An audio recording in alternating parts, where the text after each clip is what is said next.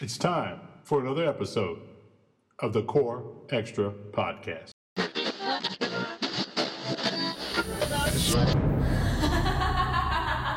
had the hair in the middle of his back and a horn on the top of his head. Big triangle-shaped shiny object in the sky. I don't know what it was. That's enough. That's enough. None of this stuff is real. I know what I saw. Welcome, everyone, to the first edition of The Attic. Be prepared to hear the unexpected and the unexplained. Tonight's episode is The Coons Spirit Room in Athens, Ohio. So here's the story of the Coons Spirit Room. Jonathan Coons was the head of the family, and his wife's name was Abigail, and they had 9 children. They were farmers, but well-versed in politics and the philosophy of the times. They settled and farmed an area in Athens County called Mount Nebo, sits up on top of a hill. Well, in early 1852, Jonathan Coons had come across a newspaper description of the Fox family. Now, the Fox family were sisters that had these parties or had these seances, and they were called rappings because the spirits would rap on the wall. And in response to questions, so you would say, is it yes or no? Well, you had to call out the alphabet and get all the way to the Y, and then the spirit would rap on the wall, and then you get to the E and rap on the wall. So these were called rappings, okay? So Coons wanted to look into these things. So he attended several seances around Ohio, and then that's how he learned from the spirits that he was a gifted medium. So when he returned home, he also discovered that Abigail and his oldest son, and I think I'm pronouncing it right, Nahum, which was Nahum, they were also endowed with psychic abilities. And as you research the story of Jonathan Coons, you find out that Coons was really trying to debunk some of these psychic abilities that he had heard about. And in the midst of trying to debunk them, he found out that he was a gifted medium. That's unusual. It is unusual. So the Coons start holding their own seances in their own room in their house. And it was that time that they were ordered by spirits to build what they would call, and would later be called, the Coons Spirit Room. Now, this was just not a haphazard thing that they went through, a haphazard event. Okay, so here's how the program usually went. Okay? I've been to seances before. Tell me, explain. Yeah, so here's how theirs went. So after an audience would be seated, the lights were turned out and the doors and windows all closed. It would be completely black. The start of the seance was usually announced by the banging of a bass drum, which sounded, it was described back then, it sounded like a cannon going off. Okay? So the Coons, they would sit at a table, his wife and his son beside him, and they would start playing a lively tune on a fiddle. In moments, all the other instruments would join in, keeping perfect time, although played by unseen hands. Now, what is more astounding, according to reports, was that the instruments did not remain stationary, but would circle the room, playing wildly as they danced around the room. Okay? So now it's in complete darkness, but yet you can still tell that something is going on in this room, right? Sure. All right. So now throughout all of this, Coons was not the master of ceremonies, but it was a spectral voice that came through the tin horn. He called himself John King, and he proclaimed that he was the leader of spirits present, which numbered up to 165 spirits in all. Damn. So the Coons would have these seances, and they're in the room, and they say it was 165 of them, spirits. And he was said to be the spirit from a Welsh buccaneer named Henry Morgan, who had died in 1688. So King and his daughter Katie became popular fixtures at the Coons seances, and later with the famous Davenport brothers as well, which that's a whole other story, the Davenport brothers. I've heard of them. Have you? Yes, I have. So when you start looking into these things, you start hearing the same names over and over and over, right? But I've told you about the room, and I've told you about some of the stuff that's in the room, but I need to tell you there are certain specifications on how the room was built. And this is the important part. When the Coons built the room, according to the instructions from the spirits, that it was a log cabin that was 12 by 14 feet, had 3 shuttered windows, a single door, and 7-foot high ceilings. So it's a pretty big room, really. Yeah, that is huge. Kind of. The room was then furnished with benches that would hold about 20 people. All right, so you have about 20 people in the room. Now, I mentioned the musical instruments before, but these weren't just thrown in haphazardly, okay? The musical instruments had to be as follows: a tenor drum, a bass drum, 2 fiddles, a guitar, an accordion, a trumpet, a tin horn, a T-bell, a triangle, and a tambourine. Is this all they could play? Yeah, well, that's everything that had to be in the it. spirits. The spirits would play these. Now, it's important to point out, before people listen to this think, well, this is a big scam, the Coons are just trying to get rich. The Coons were not rich people. They didn't have a lot of money. They were farmers. And during all of this, they still had to maintain their farm. Now, not being wealthy enough to go out and buy all these instruments and all this stuff, they had to go out and scrounge them as best as they could, you know. They ordered some, they bought some, and they borrowed some from neighbors, okay? So this is not a money Nobody's thing. making money out of this. No, just notoriety. So now they have all of this stuff together, but the spirits demand something more. They demand 2 tables, a rack for the musical instruments, and wire with which to suspend a few small bells and some images of doves that were cut from sheets of copper. So you have to think that the Coons really believed in what they were doing, because they didn't have money to do this, okay? So what happens when all of this gets together, people literally from all over the country start going there. Now, when you say Athens, Ohio is about a 3-hour drive from Cincinnati now. Right. So can you imagine what it was like to get there in 1852 or the 1850s? Yeah. So the Spirit Room was very, very popular place, okay? And they say that when everything would get going in there, you could hear a mile in any direction. You could hear all the racket that was made in there, okay? So now, when you think about what time period we were in the country, people coming from all over, literally coming from different states, going there, that something must have been going on in that Coon Spirit. Oh, yeah, I would imagine so. I mean, to bring the people in, word of mouth carries. Word of mouth, even back then, word of mouth carried. So the Coons are doing their thing, right? Okay. Like I said, it's coming from all over. So this room was a big deal. It was so big a deal. There was another spirit room that started by the Tippy family, who lived 3 miles across the valley from the Coons. It was never as popular, but it managed to draw some visitors who came searching for the spirits in that area. Now, the Tippies had 10 children, also boasted musical performances by the spirits, but visitors were reportedly disappointed that no spectral hands appeared. So it sounds like, to me, just the research I did, it sounds like the Tippy was just trying to capitalize on what was going on.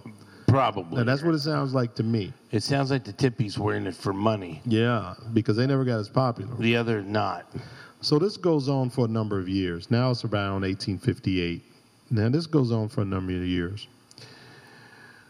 But eventually, both of the family moved out of the area.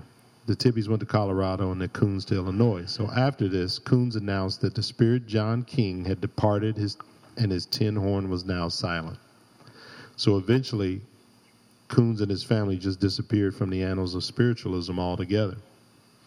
Now, when you read about the Coons family, when you follow up about the Coons family, there's a slight mention.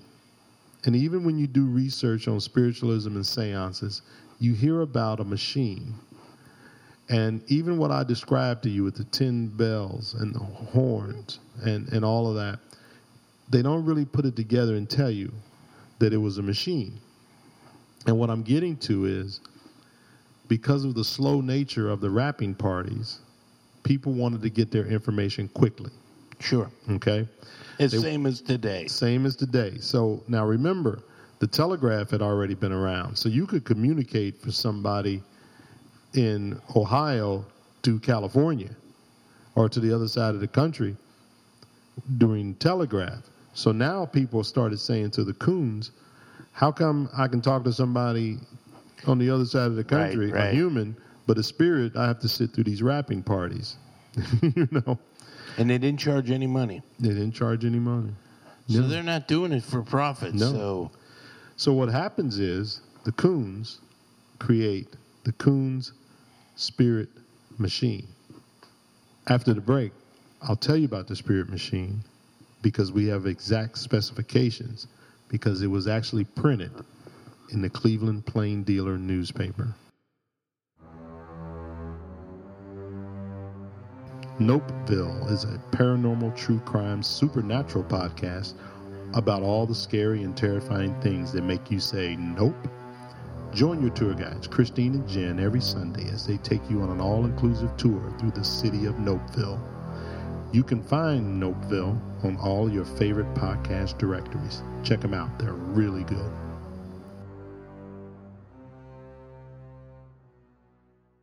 Okay, so Steve, before the break, I was telling you about the Coons Spirit Room and the Coons Spirit Machine. So here's what happens. When the Coons were told to build the Spirit Room, they were also told to build a spiritual machine. Now, you don't hear much about this, and I'm not sure why you don't hear much about it.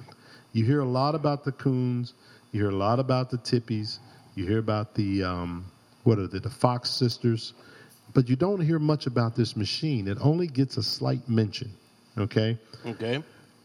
But let me describe the machine to you.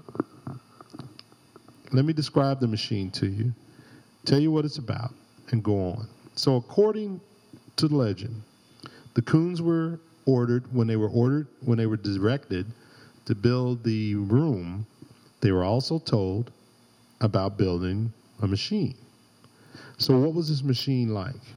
So what I'm going to read to you now about this machine is as it appeared in the Plain Dealer and some other articles and some other periodicals back then. Okay, according to the Plain Dealer, okay, here's the description of the Coons Spirit Machine. It was a six-legged table, about 6 feet long by 2.5 feet high. The table and the wood portion of the machinery is cherry, which is stained and varnished. It was 30 inches wide, supported by 6 legs, and it had 4 drawers, which contained, save a few dishes of paintbrushes, pencils, charts, and those were for the use of the spirits. So resting on the tabletop was a 4-foot-high wooden framework supported by an upright post topped with an ornate glass knob. The framework consisted of either 2 or 4 curved wooden pieces that were somewhat the shape of the letter F. The letter F? The letter F as in Frank. Now, attached to the outside of this frame were 2 important components: drums, a larger bass drum and a smaller tenor drum, firmly secured to the machinery and to the table by some wires. So according to legend, again, the spirits would beat mightily on these drums and announce their arrival in the room, or play them in a masterly manner. So this was not some sloppy sound that amateurs would make, you know. Right. The copper wires were wrapped with zinc and are extremely important to the spirit machine's construction, not just to bind the whole thing together. The wires were woven into a kind of network with copper and tin plates to serve sort of a battery to facilitate the spirit's design of their electrical machine.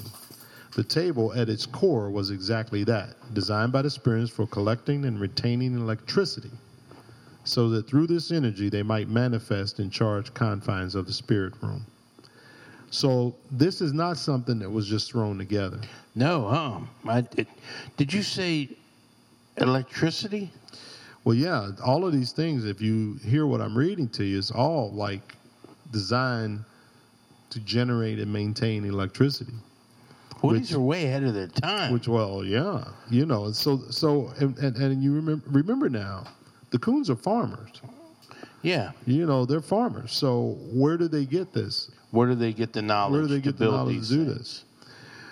Because if you look at the illustration, it's very complicated. And right now is a good time to tell you, I've put the illustrations from the Cleveland Plain Dealer on our Twitter page and Instagram page. So you can go to either one. So we're going to have thousands of these Coon machines yeah, people over the country. They'll be making them all over, you know, everywhere.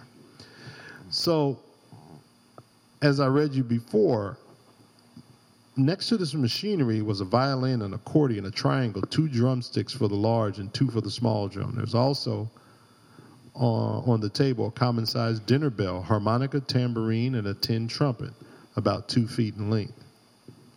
Okay, so as I'm researching this, I'm finding the same things written over and over and over, you know, about this spirit machine. So it's probably impossible to say that this machine doesn't exist. Now, here's another important thing. Are there any machines still in existence? We don't know. At least I don't know. But let me tell you this. There's a couple of tidbits I need to mention. Okay. Jonathan Coons was clearly the spiritual machine's creator. His neighbor and collaborator, John Tippy, had an identical table machine housed in an identical room just 3 miles away. So there was actually 2 of these machines. Now, here's something I left out as I'm describing these machines. I've given you the description of the machines and how they work. Now, the design for these machines is get the information quickly. And the long and short of the story is the Coons spirit machine is credited with being a precursor to the ultra-popular Ouija board. Yeah, there it is, the full circle. So when you look up Ouija board and talk about the Ouija board, what it comes back to is the Coons machine was the precursor, was the beginning, the foundation of it. Now, in the spiritualism world, people say the Coons spirit machine was real. Ouija board is a toy. It was marketed as a toy, and there may be some validity to using them. I'm not saying it's not. But hardcore people in this area I've read, at least what I've read, is that the Coons spirit machine was a real deal, and it was kind of a bastardized version that has now become the toy, which is the Ouija board. Not to say that the Ouija board doesn't work, because in spiritualism they say, you know, if you believe it, it's real. Like some people say, well, I don't believe in voodoo. Well, you get down there, if the person using voodoo believes in it, you get the same result. Right, yeah. You know, and that's what a lot of people think with the Ouija board. But the Coons spirit machine sounds like it was the real deal. You got to remember something. Information didn't flow like it does now. No, not at all. Now there would be 100 people down there doing scientific experiments to debunk it. So you could say, well, the Coons and even the Tippies took advantage of that. Well, none of them got rich. The Coons and the Tippies moved out, like I told you, and basically disappeared. From the spirit world, spiritualism practices, they disappeared. Maybe the spirit told them to stop. Maybe the spirit said, your work is done. Maybe it was 1 or 2 people who came there to the Coons room, got the information they needed, and maybe that was the whole design from the spirit world. You know, you don't know. But we do know that these machines existed, and they've heard enough about it, or they took it seriously enough for the Plain Dealer, the Cleveland Plain Dealer newspaper, which is still around today. Yeah. For them to put diagrams and diagnostics in the newspaper. Can you imagine that now? No, not at all. No. So I've given you a summary of the Coons spirit room and the spirit machine. And I encourage anybody that wants to know more, just Google it, go on and read about it, and you'll learn a lot from it. We are both here in Ohio, and I was not aware of this. I've never heard of it. You know what? We ought to one day take a ride up to Athens just to see if this if there's anybody there, well, obviously there's no one being alive, but we could go to if they are. Well, and during the research, though, there are descendants from the Coons family still around. And I'm sure that they could tell us, or the Historic Society up there could tell us if, what. I don't want to say if this is real or not because. No. But we're taking that the Ouija board is not real. It's marketed as a game. I mean, I guess they're not going to market it as a. Right. Well, I'm not going to say it's not real. I'm going to say the second half of what you said, that it's marketed as a toy. Not real meaning I'm not telling you it won't work for you. I've heard stories, and I have a friend that told me a firsthand story about the board. Her daughter had some friends over, and they were playing with the board. The daughter's a teenager at the time, and their words, not mine, they conjured up some spirit and asked it a question and started joking around, and the lights went out. The lights started to flicker, and some things they had hanging on the wall fell down and broke, and they ran out of the house. Now, that doesn't sound like a game. It doesn't sound like a game to me, and I don't think she would make that up because we weren't talking about that. She just said, let me tell you a weird thing that happened.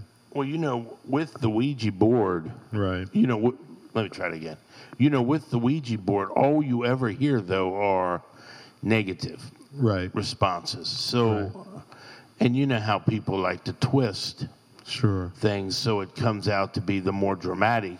I mean, I've never heard a story where they contacted their father and the father who had just died says, I'm okay. Don't worry about me. I left money under the floorboard. No. It's always, kind of a sneak attack on you, trying to pull you in that, oh, look how nice this is, where it's really, I'll just say it, a demon or something that's trying to, and look. Well, look at it like this. And people I've talked to about the board and doing seances and all that, they tell me something that's important. So you get out the board and start playing with it. And you believe that you've conjured up this entity, okay? Well, two things. One, it's not like you can only contact good spirits. Right. So you're getting all of them. So you're getting good and bad, if you believe. And number two, when you put the board away and your game's over, well, the game's not over for the spirits. It's not like they say, well, we can't come through anymore. I mean, you've opened the door. They kind of tell me, one person put it best. They said, it is the old cliche of the barn door. You open the barn door and the horses get out. Well, when you close the door, the horses don't say, well, I guess we better go back in. I mean, they're out. Right, they're out. So that's another thing to believe. And, another thing to understand. So, in your opinion, after doing all this research, is the Coons Spirit Room for real? I guess it is for real because they built it, but did it do what it was supposed to do? Did it bring the spirits through? Well, so let's look at it. Here's what I'll say. If somebody built a room in the middle, a remote part of Ohio, and I guess back then $1 would have been a lot, and charged $1 for everybody to get in, I think they could have done a much simpler setup, okay? They could have done a much simpler setup and charged people $1 and had all the lights, well, not lights, but, had lighting down and performed what would basically be a magic trick or an illusion, But I don't think it would have to be that detailed to pull off a trick. Now, saying all of that, they didn't charge anybody anything. So they made no money off of it. All they had was notoriety. I can't find any way that they profited from it. Either family. It's just now. I'm sure maybe people brought loaves of bread or something. You know what I mean? Right. Like today, people say, well, if I go over there, I better do this. And maybe some people did give them money. I don't know. But I can't imagine the type of people that were going there at the time having a lot of money. In fact, with spiritualism and everything, the higher up you were in society, the more you hid it. You didn't want people to know you were doing this. I think it's much like it remains, that you had people that exhausted other options of hope, looking for cures or anything, and they went down to the Coon Spirit Room. So my long answer to your question is, obviously they had seances there. Obviously there was a machine there. So now it boils down to, did it work? I can't imagine that it did not work, and we can't find anything in the plain dealer or writings to say this was just a big scam, I wasted my time. Okay? You've had there's testimony from people from Cincinnati, as far away from Cincinnati, New York, Michigan, all of these areas that went down and said that what they thought would happen in the Coon Spirit Room. So I guess you have to say the bottom line is that it did work. They believed. So they believed it worked. That's the main thing. And then it went on to spur, whether you want to call it a game or a device, it went on to spur the Ouija board, which is still around today. Yeah, I don't see it too much in stores anymore. Not now, but there's been plenty of movies. Yeah. One thing I found in my research is that Grace Kelly used to use it to bet on the horses. Used to use the Ouija board. Because so I can't imagine that no one is using the Ouija board right now. Nobody. Anywhere. You know what I mean? Because there's a lot of people who go to spiritualists. Sure. Well, I'm saying there must be people in their homes that still use it. It has to be. Yeah, because everything, you know what I mean? I don't think it's just gone. You just probably don't hear about it as much now until a movie comes out or something like that. So I would say, the Coons, even though you don't hear much about them, a little room in Athens, Ohio is right in the center of the whole practice of spiritualism in the United States, if not around the world. Well, that's very fascinating. Yeah. Well, for our first episode of The Attic, I think we should have started with something basic, and we did. Sure, we did. We started with something that everybody knows about. Right. Obviously everybody didn't know the Coons family, but everyone knows I don't think there's anybody out there that doesn't know the Ouija board. Right. So we've worked this completely around to something that appeals to everyone. Right. So hopefully, well, look, I think that's all we have, and hopefully you've enjoyed our first episode, as Steve said. So now let us give you a preview of our next episode of The Attic.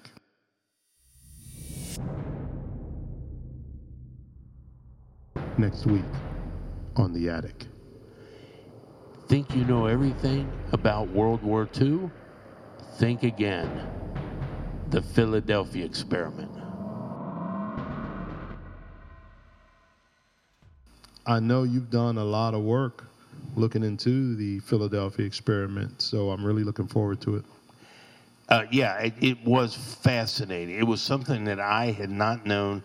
I'm sure some of our listeners have heard of it before, but I just thought it was a little bit out there that maybe we should bring it back and explain it and see what our listeners think. Well, it sounds good. I'm looking forward to it. So that concludes our first episode of The Attic. Anyone out there who has any emails, letters of any paranormal stuff that's happened to you, send it in to us. We'll read it, and our listeners would love to hear. Absolutely. Just you know how to reach us by now. We're everywhere podcasts are. Over on Gmail. You can reach us. You can reach us Twitter, Instagram. We're everywhere for your convenience. Well, thanks for listening, everybody. We really appreciate it. And on next week's episode of The Attic, Steve does the Philadelphia Experiment. Thanks, guys.